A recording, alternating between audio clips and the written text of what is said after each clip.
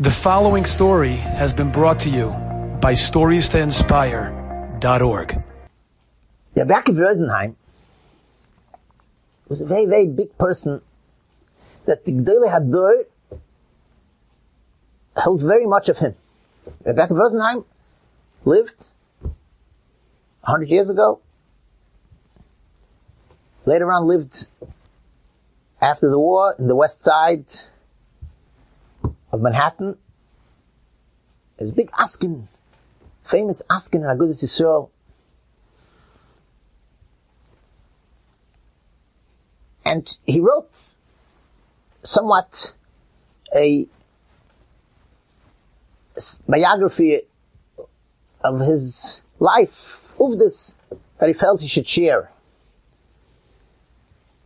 And I heard this story from an uncle of his. In the biography of his life, he writes, he had a son named Yitzchak. And Yitzchak was sent from Germany, where Yaakov Rosenheim lived at the time, before the war. He was sent to learn in Eretz Yisrael. He was a bar mitzvah bacha, very young. He was sent to learn in Eretz Yisrael. And Yaakov Rosenheim writes that his son got deathly ill, very sick in Eretz Yisrael, and he was sent a message via Western Union telegram advising him as such. And Yaakov Rosenheim writes, I was mispal to Hashem, and Hashem granted my bakasha, and Yitzchak, his son, became gesund. That's all he writes. But the real story, the big story, he doesn't write. Again, why doesn't he write? Because we'll hear soon. His anivus did not allow him. He wasn't going to let himself write to others about himself. So he wrote it just in a very, very, very generic way that he davened to Hashem, and Hashem was makabel his tefillah. This is the small aleph of Vayikra. And the story goes as follows. His son got sick, and he got the message via telegram that his son is, Rahman al-Islam, deathly ill. Yaakov Rosenheim he went into the shul, where he lived in Germany. He opened up the Aron Kodesh, and he poured his heart out to the Rebbeinu Shalom, requesting the Rebbeinu Shalom grant his son Yitzchak a full shalom. He came home, and he said the following words. Again, I heard this from a grandson, Wolf Schlesinger, who lived in New York. He told me personally the story from his grandfather. He came home, and the family, that was the Messiah that he got, that Rabbi Rosenheim came home and said, Ich hab gepalt 30 Jahre für Yitzchak. He said, in translation, I was poil, I accomplished another 30 years for my son, for our son Yitzchak. I knew the words. He poiled, he knew his tefillah was mikubal, and not just that he knew it was mikubal, he knew for how long? For 30 years. From the Iran. Grace Mensch. That's what he said. This is phase one of the story. As we say in English, fast forward ahead. After the war, he moved, as we said, to the west side of Manhattan. And he was oisik weiter, besides his gewaldige learning, he finished 17 times Shas in his lifetime. And it was a grace of God, a grace of mensch. He was oisik also an askonis for the tzibah, a good, very, very, very big koyach, tremendous koyach. He was the nasi, he was whatever, he was phenomenal. And a lot of things had to be written and taken care of. So he had a secretary. His secretary was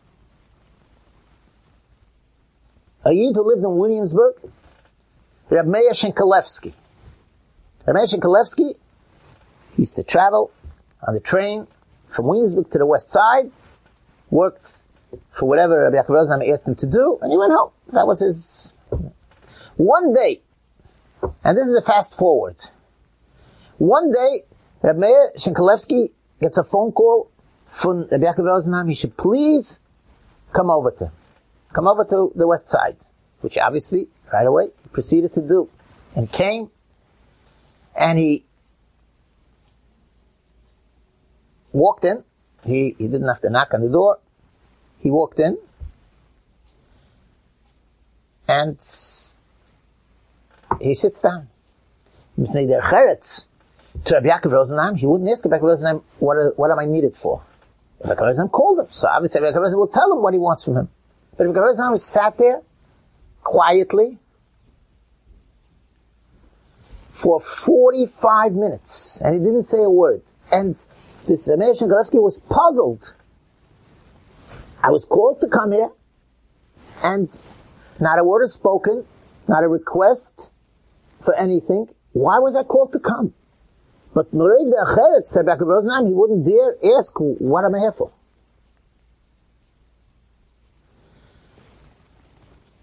"45 minutes ends, and there's a knock on the door.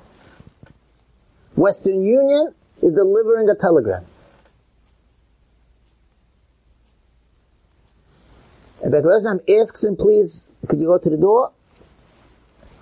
He gets the telegram, and Rabbi Rosenheim asks him, could you please open up the telegram? Rabbi Shenkalevsky proceeds, he opens up the telegram. And he gives it to Rabbi Rosenheim. Rabbi Rosenheim reads it. The telegram said a terrible pseudo that his son, Yitzchak, who was living at the time in Eretz Yisrael, left the world. That's what the telegram said. Rabbi Rosenheim, obviously with the pseudo, did what he had to. And then he starts speaking to Meir Shenkalevsky, and he says as follows. Meir, I'm sure, Yesh belipcha alai. Why did I call you down? Every time I called you, there was a reason to take care of things, to write things, to send letters, to whatever, to do what I had to do with my askonas b'tzorchei tzibur. And today I called you, and I just let you sit. He says to him, let me explain it to you. You shouldn't have any kindness to me. Today is 30 years to the day from when I stood at the Aron Kodesh beseeching Hashem, Mischanein, to the Rebbeinu Shalom, please give a Yerushalayim to Yitzchak. And since today is 30 years to the day, I knew today is the day that Yitzchak will leave the world. Again, he said then, Rabbi Yaakov Rosenheim, that he pearled us 30 years. He accomplished 30 years. So now, this is phase 2. Today was exactly 30 years. So I knew today is going to come the Psura. I didn't want to be alone when the Psura will come. I didn't want to be alone. This is neiros. Besides, obviously, the godless of Rabbi Yaakov Rosenheim, that he knew demos, that's Niskabot Philosophy, and furthermore, he knew for how long Niskabot 30 years. 30 years later, he knows that this is it. And he was awaiting a pseudo, and he didn't want to be alone.